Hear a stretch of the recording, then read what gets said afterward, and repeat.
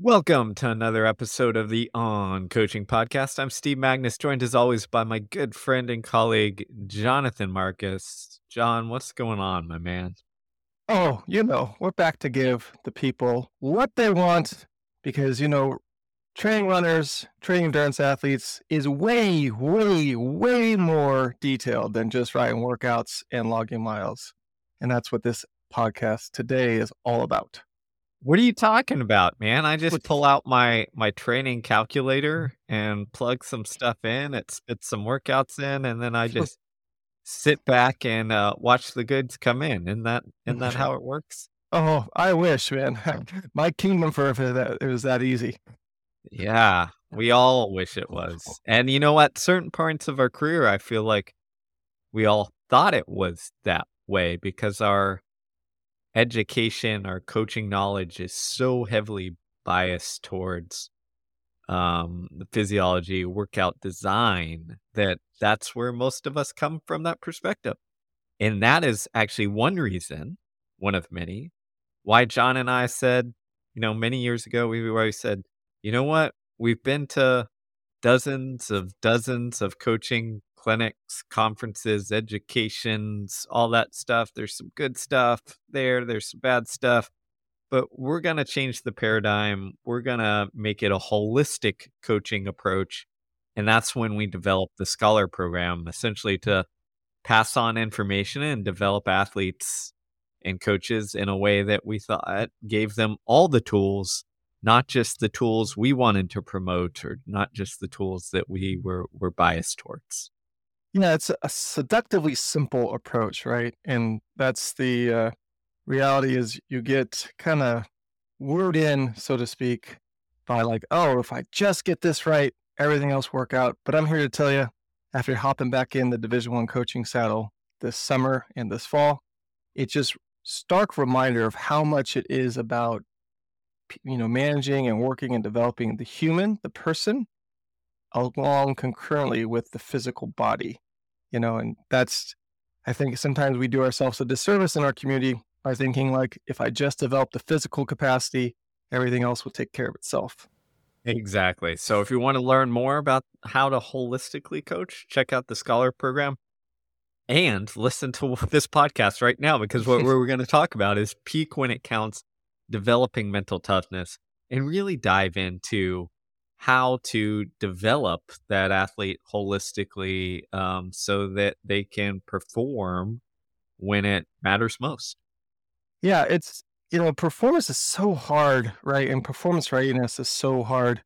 And I take a lot of personally inspiration from musicians and thespians who get ready for plays and actors because by studying them, you start to see like what kind of rehearsal really looks like when you're trying to get ready for a live performance where there is no timeouts. And very much a symphony or a play is a lot like race day, right? You practice and practice and practice, and then you get ready for the big event, you do it, and then it's over. It is, and I'm glad you brought this up because I think too often what happens in athletics, we get stuck in our own siloed world. But if we venture out and we look at what other artists and performers are doing, it gives us some great insight. And actually, way back in the day when I wrote Peak Performance, I remember one of the most insightful interviews we had was with a drummer named Matt Billingsley, who Mm. just happens to be Taylor Swift's drummer. And listening to his stories, we wrote about him in the book, but listening to his stories on like what it takes to get ready to perform both for him and others, within, that context is astonishing. And it just, that's when the light bulb went off for me. I'm like, oh, this is athletic performance. This is what we do. And it was interesting talking to Matt because he actually came from a background of, he was essentially a personal trainer, strength coach to put him to fund the dream of drumming for a while. So he brought a lot between both of those different siloed things. But I think as athletes, we have a lot to learn from our brethren in the arts because what are they doing? They're preparing to perform on the biggest stage at the right time. Um in a way that is incredibly pressure inducing because literally all eyes are on you. And, there's so many different takeaways we can go from there. Yeah, I really resonate with the concept between practice and rehearsal, right? And there's different types of rehearsal that we have available to us in the kind of on-stage performance arena. There's like the dress rehearsal, there's kind of like the run-through rehearsal, right? And we can take a lot of learning from that and apply it to sport, and especially racing at the for distance runners and endurance athletes, as some meets should be preparatory and rehearsal in nature, where you're specifically working in the context of that race day environment on certain elements, but you're not trying to put the whole thing together. You're not trying to make it like this amazing race and have every race be a proving ground for fitness, a proving ground for progression, as sometimes we can fall into that trap in a season. Exactly. It reminds me of other artists like comedians who, if you look at, again, even world-class comedians like Chris Rock and others, what do? They go to small clubs, Right. comedy clubs, Hmm. and, test things out and work on things and essentially use those as rehearsals, and sometimes, do jokes that absolutely bomb, Hmm. right? In those small avenues so that when they get on the big stage in the big event or the big special that's recorded, they are prepared and know what they're doing, right? And I think that that is often something that we miss in both practice, and competition, in the sense that, in practice, we need to have not only often a physiological, goal and stuff, but also a mental goal of like, what are we trying to develop? And then during competition, we have to understand, is this we're in the HBO special, or is this the comedy shop down the street in the you know, middle of nowhere America, where we're just trying to test things out and prepare for that next step. And I think, as you mentioned there, John, too often we don't distinguish and delineate things. So Hmm. what happens is we spend too much time trying to kind of validate our work at meets and competitions instead of developing and working on things. And I'm going to give an example. So, one of my wife's cousin is a cross country runner in high school, and we went to watch one of his meets. And I was talking with him and some of the other athletes afterwards, and they were talking you know, as if every meet they needed to PR or get bet or improve in some parameter. Um, and I just had this conversation where I just kind of reframed it. I said, "Yeah, yeah, that's great, but like what meets count?" And they were like, "Oh, the district, regional, state meet, etc." And I said, "Okay, now think about it. Like, how are you preparing for that?" And one of the athletes got it right away and he said, "Yeah, I need to practice some meets. I need to go out over my head because I remember the state meet always goes out much crazier than every other race. So I Hmm. need to practice that, even if that means I blow up in this small little meet because I need to see where I'm at and to try that so that I've been in that place and to use your terms, rehearse." And I love that. And I love that athlete who just caught on to that because what you're doing is you're saying, "Hey, I don't need not every race needs to be a validator. Not even every race needs to be like, I'm gonna try and run this to perfection to PR or what have you. We need to try different things to rehearse different styles to prepare us for the big crucible, that HBO special when we're on TV, which could be the district meet for you, it could be the state meet, it could be the NCAA championships." But when you Hmm. you switch that mindset, what it does is, A, it takes a little bit of the pressure off meets, and B, it changes the goal, Yep. right? The goal becomes, how do I prepare? And that, I think, takes pressure off the big meet because when you can reflect and you look back and you say, "Guess what? I'm prepared because at this meet, I practice going out really hard. So I know what it feels like. And I've done the training and I'm ready to handle this.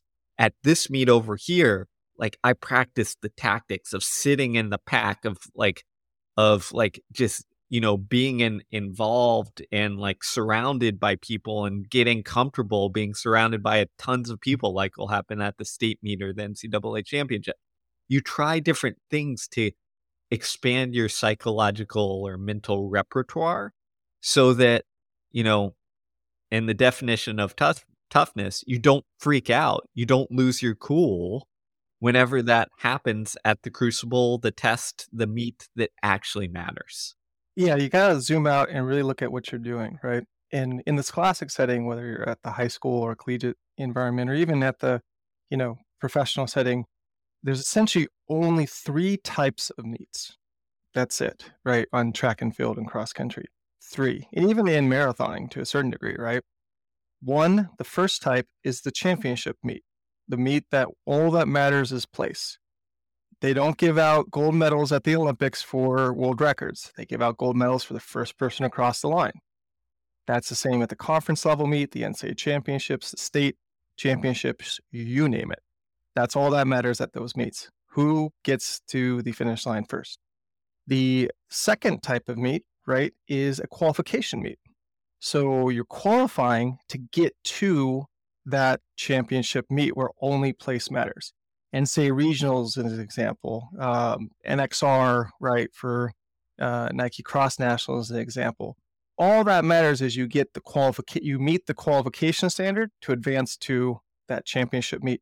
Could be a marathon that's getting you ready for the Olympic trials, but even the Olympic trials, in and of itself, is this hybrid of a qualification meet and a championship meet as one, right? So it's that's a weird dynamic. It catches people off guard. And then finally, the third type of meet is just essentially rehearsal. That's it. That's all you're doing. You're just rehearsing. You're working on something specific. A lot of times we forget that that third meet is the majority and bulk of the competitions a track and field distance running athlete is going to have in front of them. And we treat everyone like this hybrid of the Olympic trials, this qualification / championship meet where both place and time have this disproportionate import.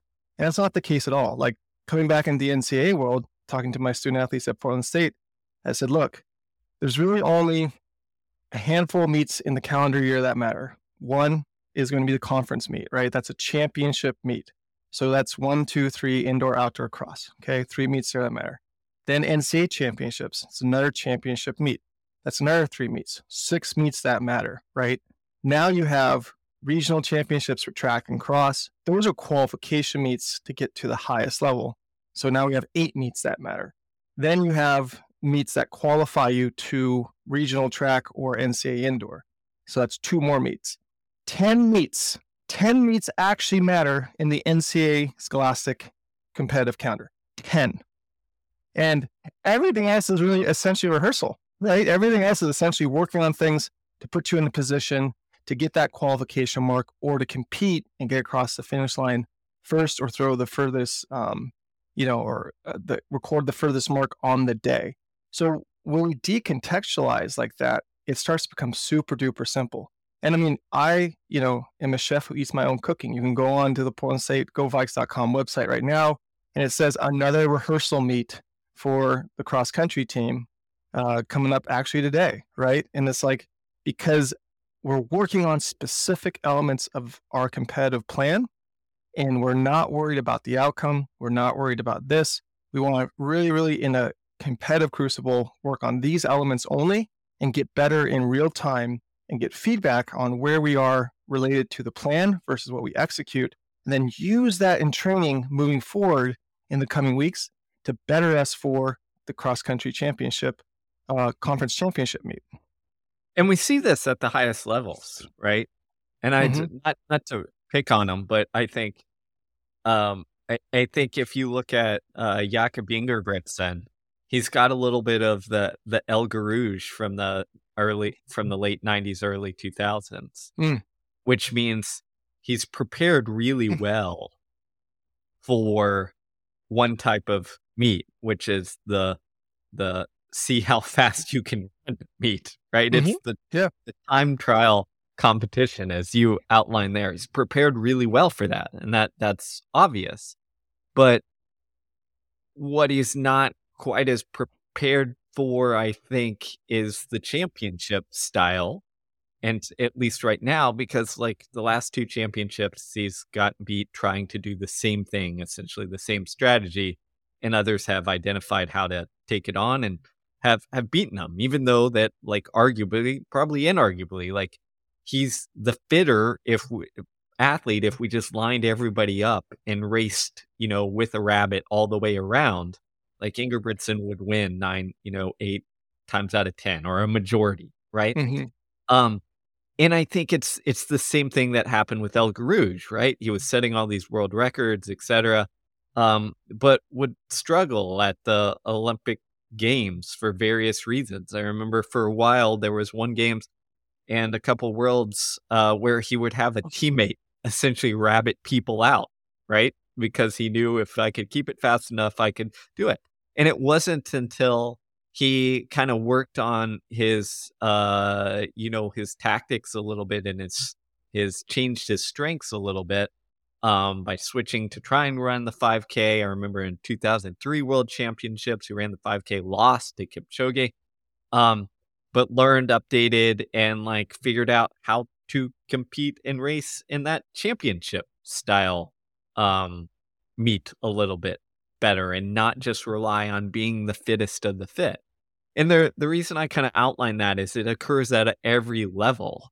Like we can get really good at doing one style of race, but like struggle in others. The classic example is perhaps the best example is Ron Clark, Mhm. right? The master of the let's see how fast we could run. And back then, not as many rabbits would just kind of do it on his own or with limited rabbits, etc. But would dominate in those time trial races, but never could win the gold, even though he was by far the fittest.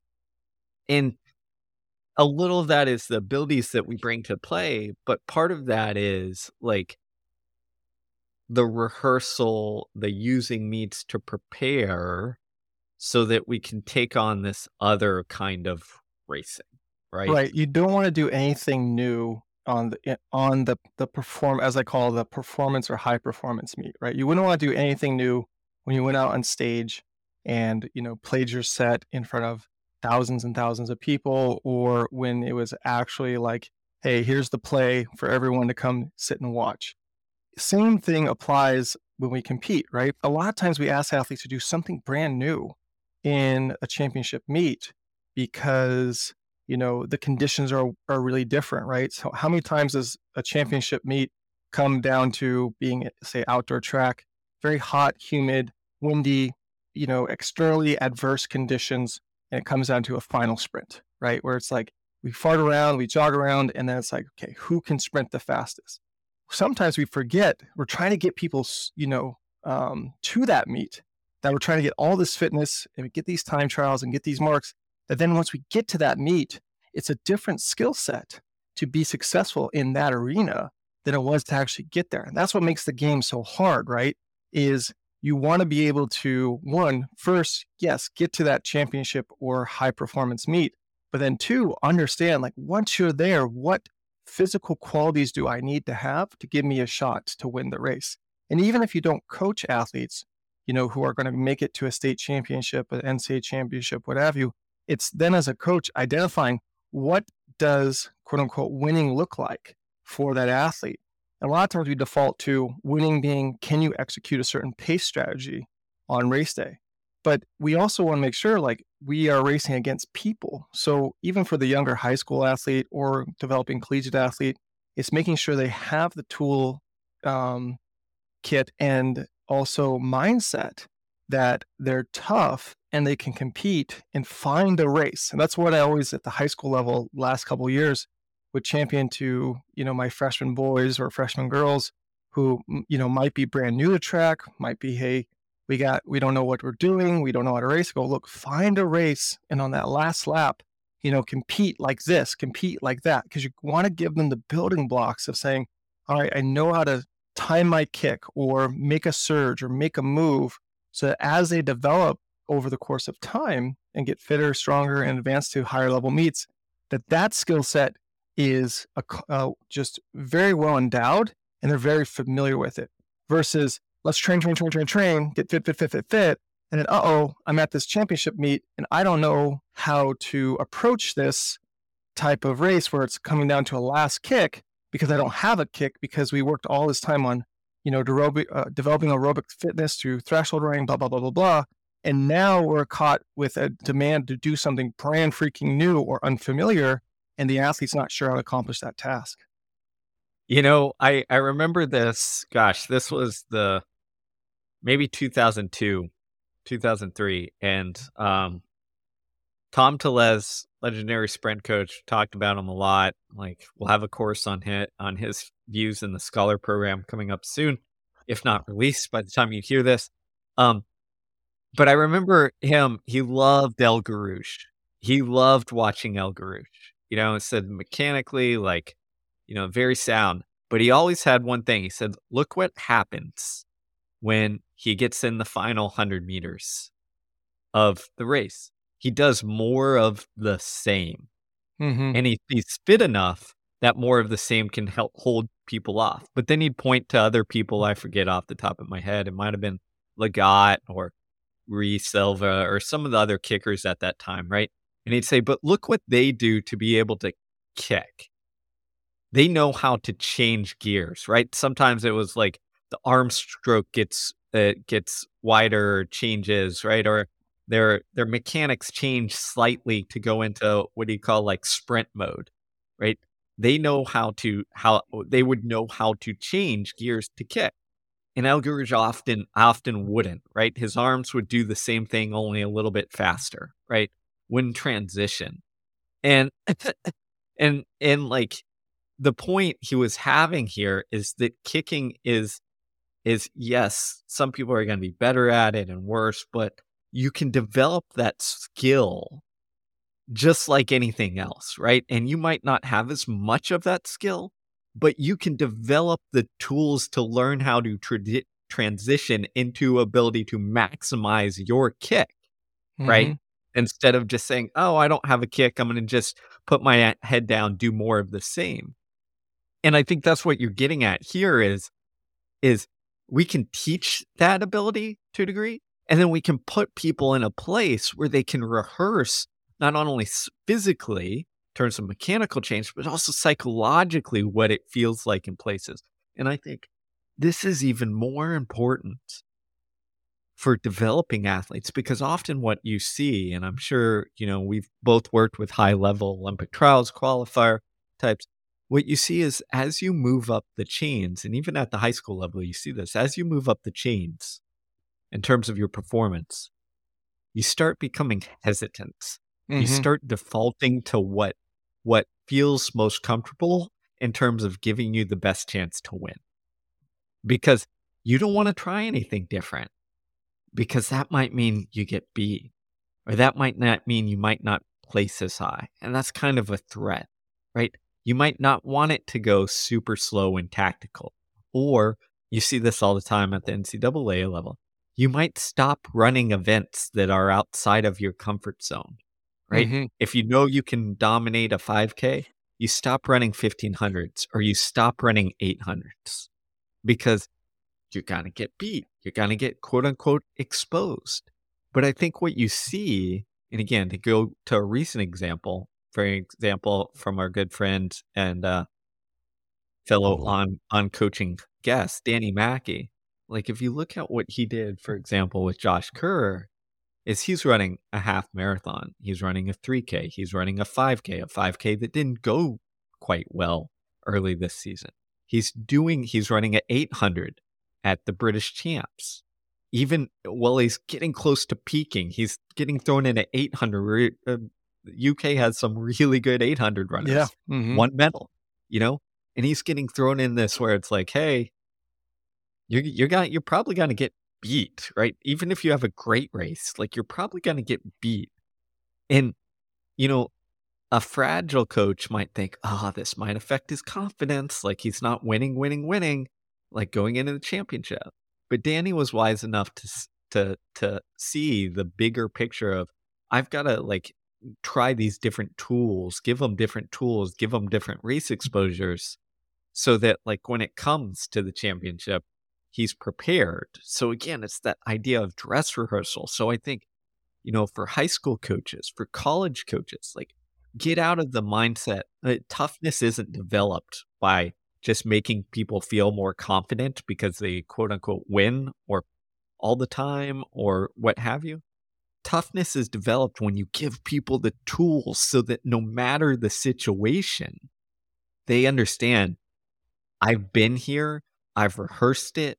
This might, even if it's not optimal, like I've been in the situation and I know how to respond because I've trained my mind and my body to deal with if this race goes out really slow, if this race goes out really fast, if I find myself in last place or first place or anywhere in between, if someone makes a move 800 out instead of 400 out.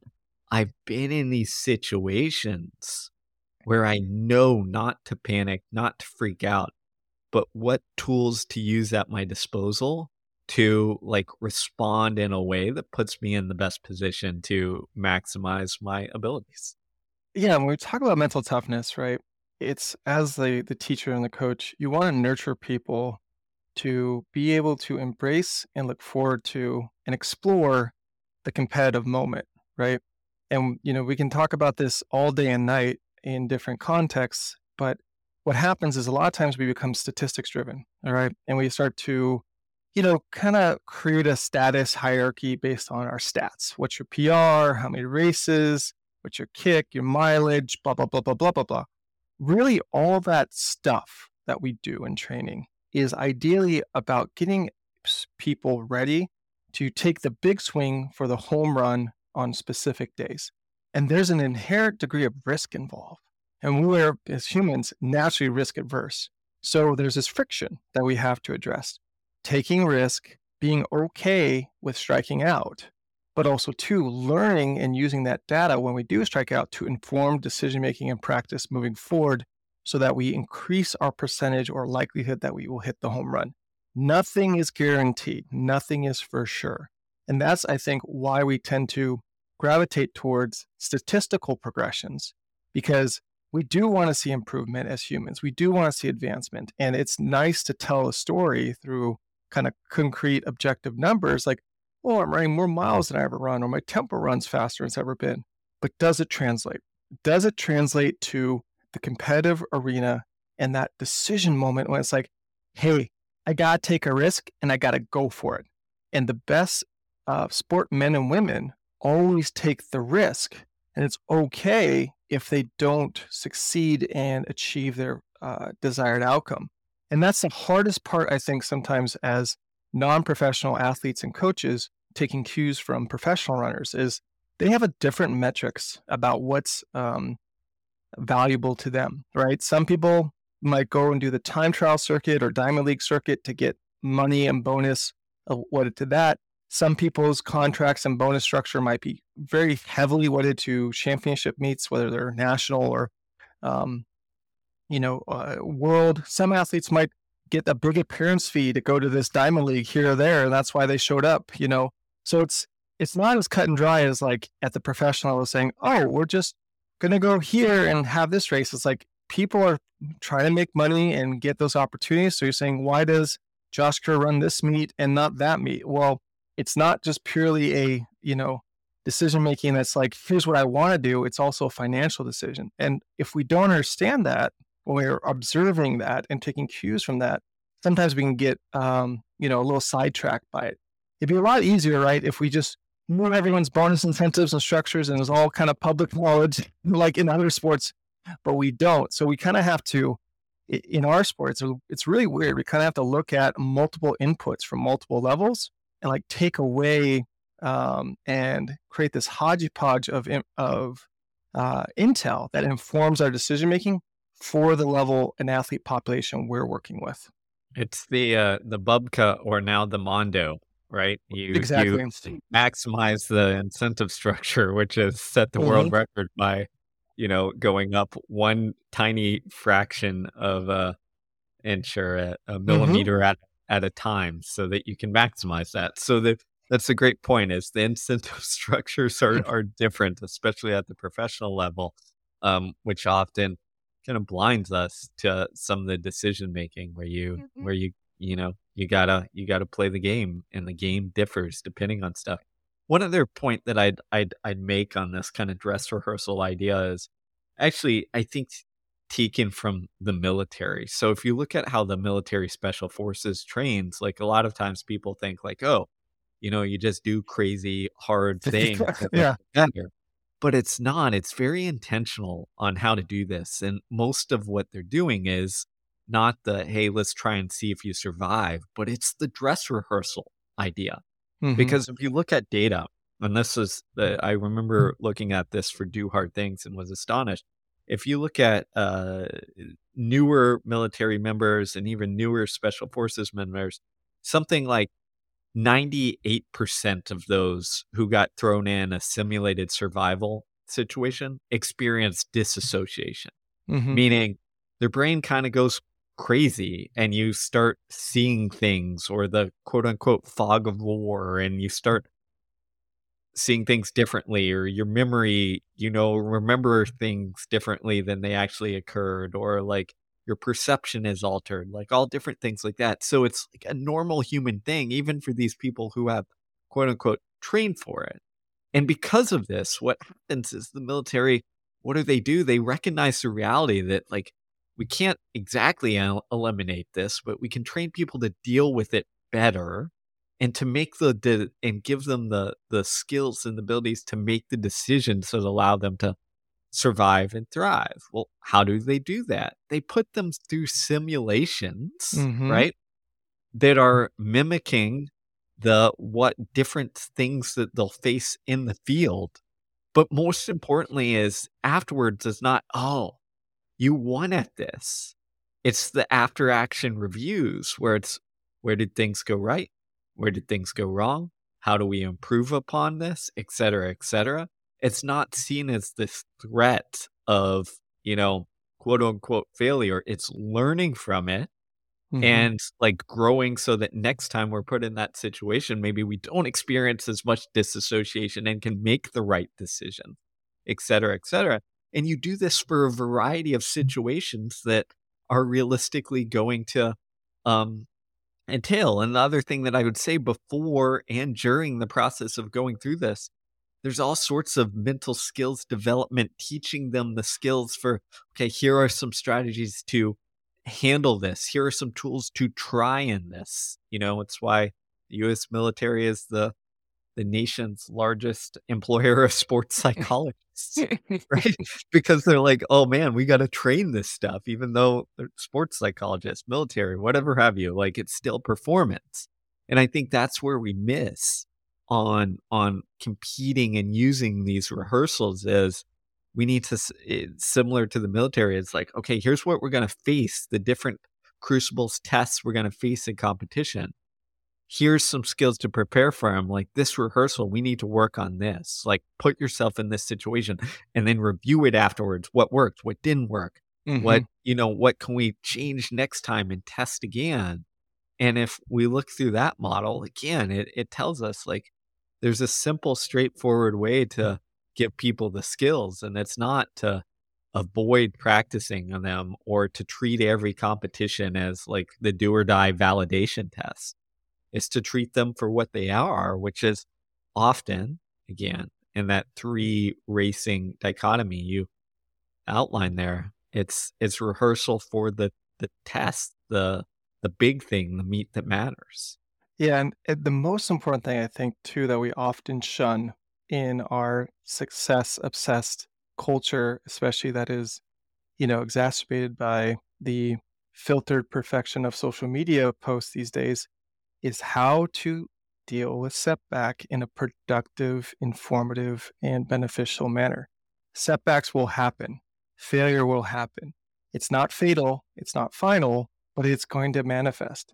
And so, as coaches, the most important opportunity we have in kind of the overall education of an athlete and developing mental toughness and mental resiliency and being able to get people to peak when it counts is knowing that setbacks will occur along the path. guaranteed.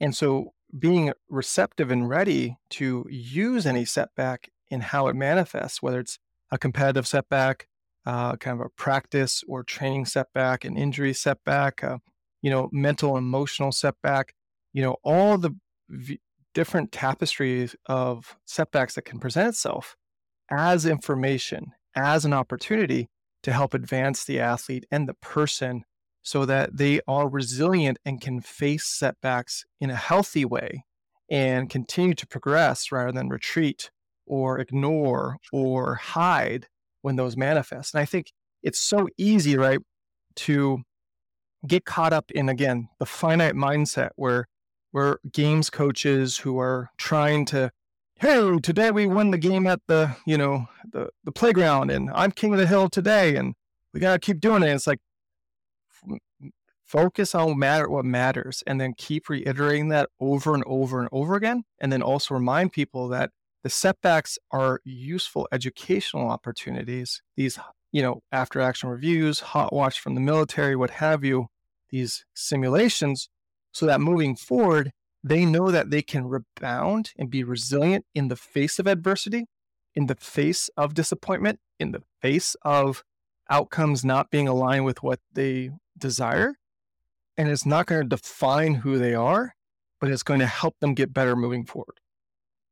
Yeah, I think that last piece is the key there is, like, resilience is often tied to how we bounce back Mhm. from things, and I often see this in coaching is that, like, we can even either create good habits and patterns or bad habits and patterns, meaning if we treat every race as the do or die, like, this is to validate your training, this is to validate me as a coach, what happens is we essentially train or coach, like, for resiliency because we're teaching people not to bounce back because they treat that loss as a race as if, like, they are a loser or they are a failure. It becomes an attack on their central part of, like, who they are as a person and as an athlete and as a runner.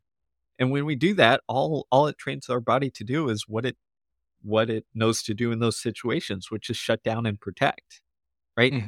But if we frame things, especially these kind of rehearsal competitions, as learning moments, as things to review, adjust, grow, as judging them not solely based on the time or the place, but judging them based on your process and execution and the actions you took, what it does is it allows us to develop that resilience because we realize how to kind of focus on what matters, take, yes, that this might have gone poorly, but then switch and move on from it, right? And I think this is, as coaches, we have that ability. I mean, I remember as a college coach, um, with a couple athletes who would struggle, like one of the things that often works best was to switch to that kind of rehearsal mindset and in competitions, but by doing so, by switching how they're judging success, because so often what happens is we judge success just solely based on the time or the Mhm. the place in competitions where it doesn't really matter, right? I'm not talking about the championship where that kind of defines. Um, but in these rehearsal competitions, they get so upset over stuff, and it would ingrain this poor resilience because they couldn't let go, they couldn't move on, they couldn't, like, it attacked them. Mm. So what do? You switch the defining of success. You tell an athlete, "Hey, this is going to be successful. This race, like, all I want you to focus on is that first mile. If you get out that first mile, like, this is a success. You tested yourself. Like, you put yourself in a position where you haven't been before, and then we get to see what happens." Or alternatively, if you're working on something like the fast finish, right? Mhm. I want you in this cross country race. I want you to be focus on competing that last mile. I want you to pass people. I want you to have the focus on being the person that passes everybody the last 800 meters, not the person being passed, right? You switch the kind of goal or success rating on that, right? And yes, of course, like sometimes it's going to go awry and someone passes a lot of people the first mile because they went out super slow the early ones, but that's a learning teaching point. That's a, hey, great job on executing in that last mile.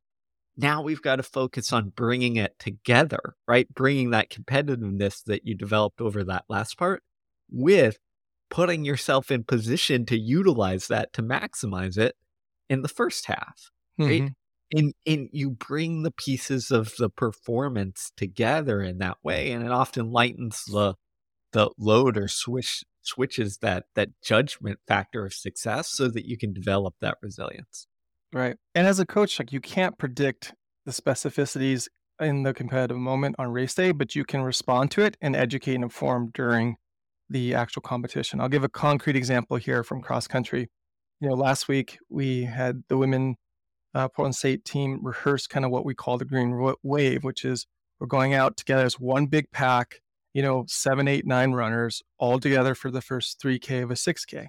And just, that means our back of the pack runners will be a little challenged because the pace will be a little bit more stern than they're used to, but our front pack runners will also be not quite as challenged because the pace for them is not quite as severe, right? But its idea is to create this collective mindset of we are a team, we're doing team cross country.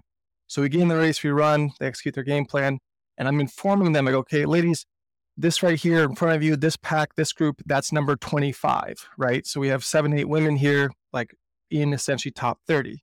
Then as they start to move, I go, okay, and there's a little bit of, natural breaking of our pack, but not crazy amount, right? Then I'm saying, all right, hey, that person there is number 15 to this athlete. This person here is number 20. And then they start to understand, I go, hey, if you pass 4 people, that's 5 spots. That's 5, And so during the course of the fast finish of the race, they're informed in real time about where they are and they have a pulse versus me yelling a split. That was a 550-mile, blah, blah, blah. Like we're talking about the wrong thing. I go, you need to focus on passing these people because last time I checked in cross country, it's a team score of placing, not a who had the fastest collective third mile of the race. That's not what matters, right? That collective fastest third mile of the race might be a data set that resulted in the team score being what it was. But we need to focus on the actual doing of things that are tangible, that are relational to people, past 5 people this last mile, past 10 people this last 2 mile, right? Then from that, the manifestation of these times start to, materialize. So we always got to come back to the reality that racing is contextually a relational activity to other human beings on the track, on the road, on the cross-country course. And when we remember that, you'll be surprised at what people will do. It's just like it will shock and awe humans. We can't predict it. And that's what we've been seeing is like a lot of athletes who might have been not travel, not varsity last year, then stepping up and becoming that more top 5 type individual that's really dependable and relatable because we gave them the opportunity to thrive and succeed because we focused on the relational element, the team element versus you're locked in at this pace and this is the best physiological, most efficient pace for you to run throughout the race. Yeah, and I'm glad you brought that up because it's not only what you say, but like athletes will pay attention to what what you tend to value as a coach. Mm-hmm. So if all you're doing is yelling splits and emphasizing the time or what have you, that's what they're going to pay attention to. They're going to realize coach values this, right? But in some cases, like that might be worthwhile to call splits and do that. I'm not saying it's not, as you said, different competitions for different things.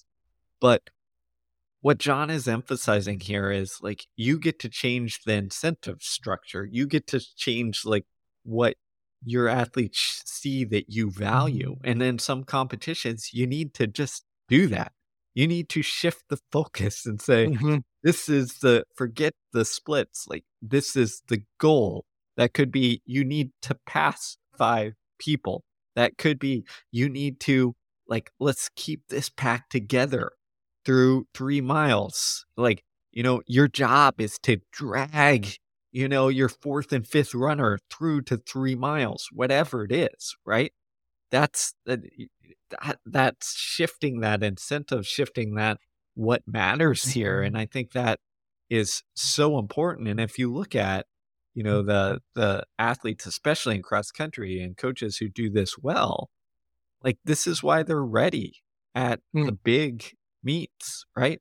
This is why, you know, this is why they're prepared. I remember, gosh, when I was competing in college, there was always a difference when you competed against the John McDonnell Arkansas teams, mhm. right? Because they knew how to race together. They knew, like, how to elevate their teams when it came to the championship meet, because he'd prepared them, to be able to handle the rigors of this. And this would drive me and my teammates crazy, because we'd go to Chili Pepper and their big meet, when it was a big meet, and Mhm. we'd, be maybe with their top guys, or finish, I'd beat their second or third guy who's multi-time All-American. And then, me and my teammate Marcel and Scott, we'd go to the NCAA championship, and they'd kick our ass. Yeah.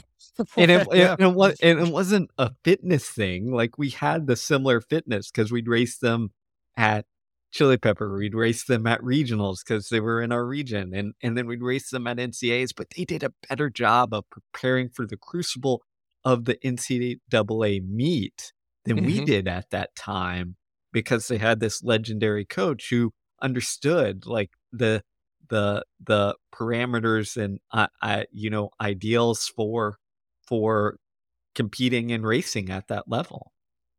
Yeah, and that's where, again, you just as a coach, you have to look at your athlete population, you have to look at what, context you're coaching in, and figure out, okay, what's the win for the athletes? Whether it's a collective win in a team setting, individual wins in, a more one-on-one or personal coaching setting, but always be able to say, hey, we want to work towards X. This is how long it's going to take. And it's a process of getting towards the big home run, because that's much more sustainable in the long run than trying to get like always every race have, some type of like always have to be winning and having a perfect record, or always being on the upswing every race. Because human beings, we forget, right? We fluctuate. We have ups, we have downs. And part of that journey and part of that process is knowing that, whether you win or lose, you have to wake up the next day and do the journey again. And you also have to be okay with the fact that sometimes you give it your all, you give it your best, you put in the like, the hardest day of work or week of work you've ever done in your life. And in the short term, right, it looks like you're in the same position you were last week, last month, last year.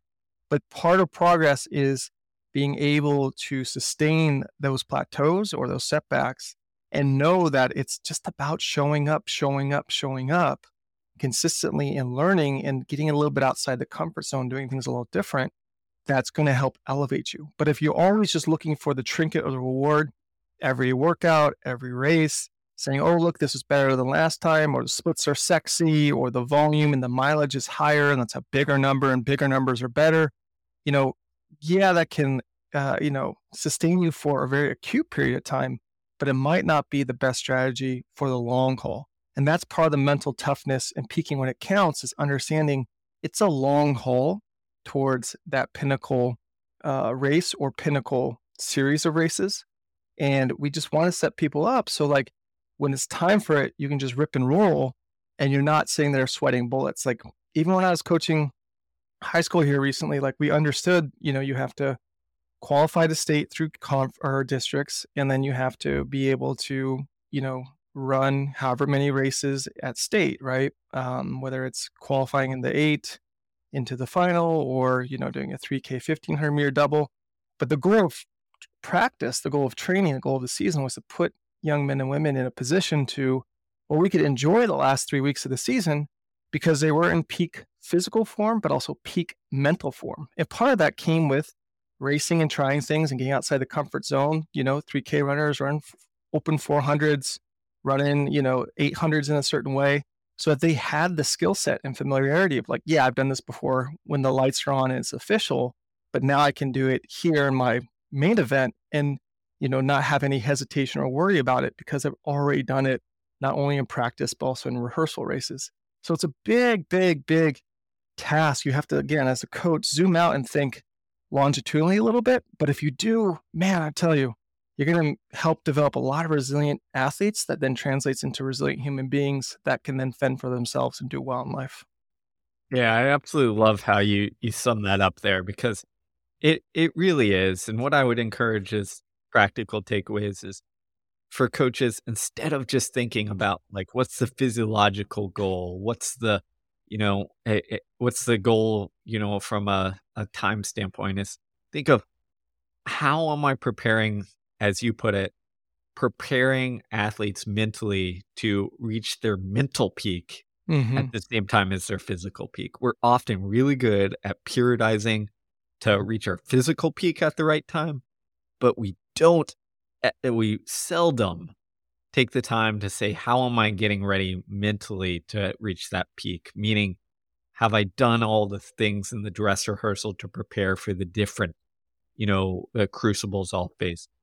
Have I done everything in terms of practice and dress rehearsal competitions to give athletes the skills to be able to handle the big meet, the big competition, the championship? And if you think of things as mentally peaking as well, I think that's a game changer, John. Yeah, it's not an easy task either, right? It requires us as coaches to take ownership that we are always learning, always getting better. I mean, that's the whole idea of the clubhouse and scholar program and joining that and being a member of it is because it's an infinite game. And, constantly people are coming up with better strategies, new strategies, more informed strategies to solve these problems because they always express a little bit differently for different contexts, individuals, teams, and groups.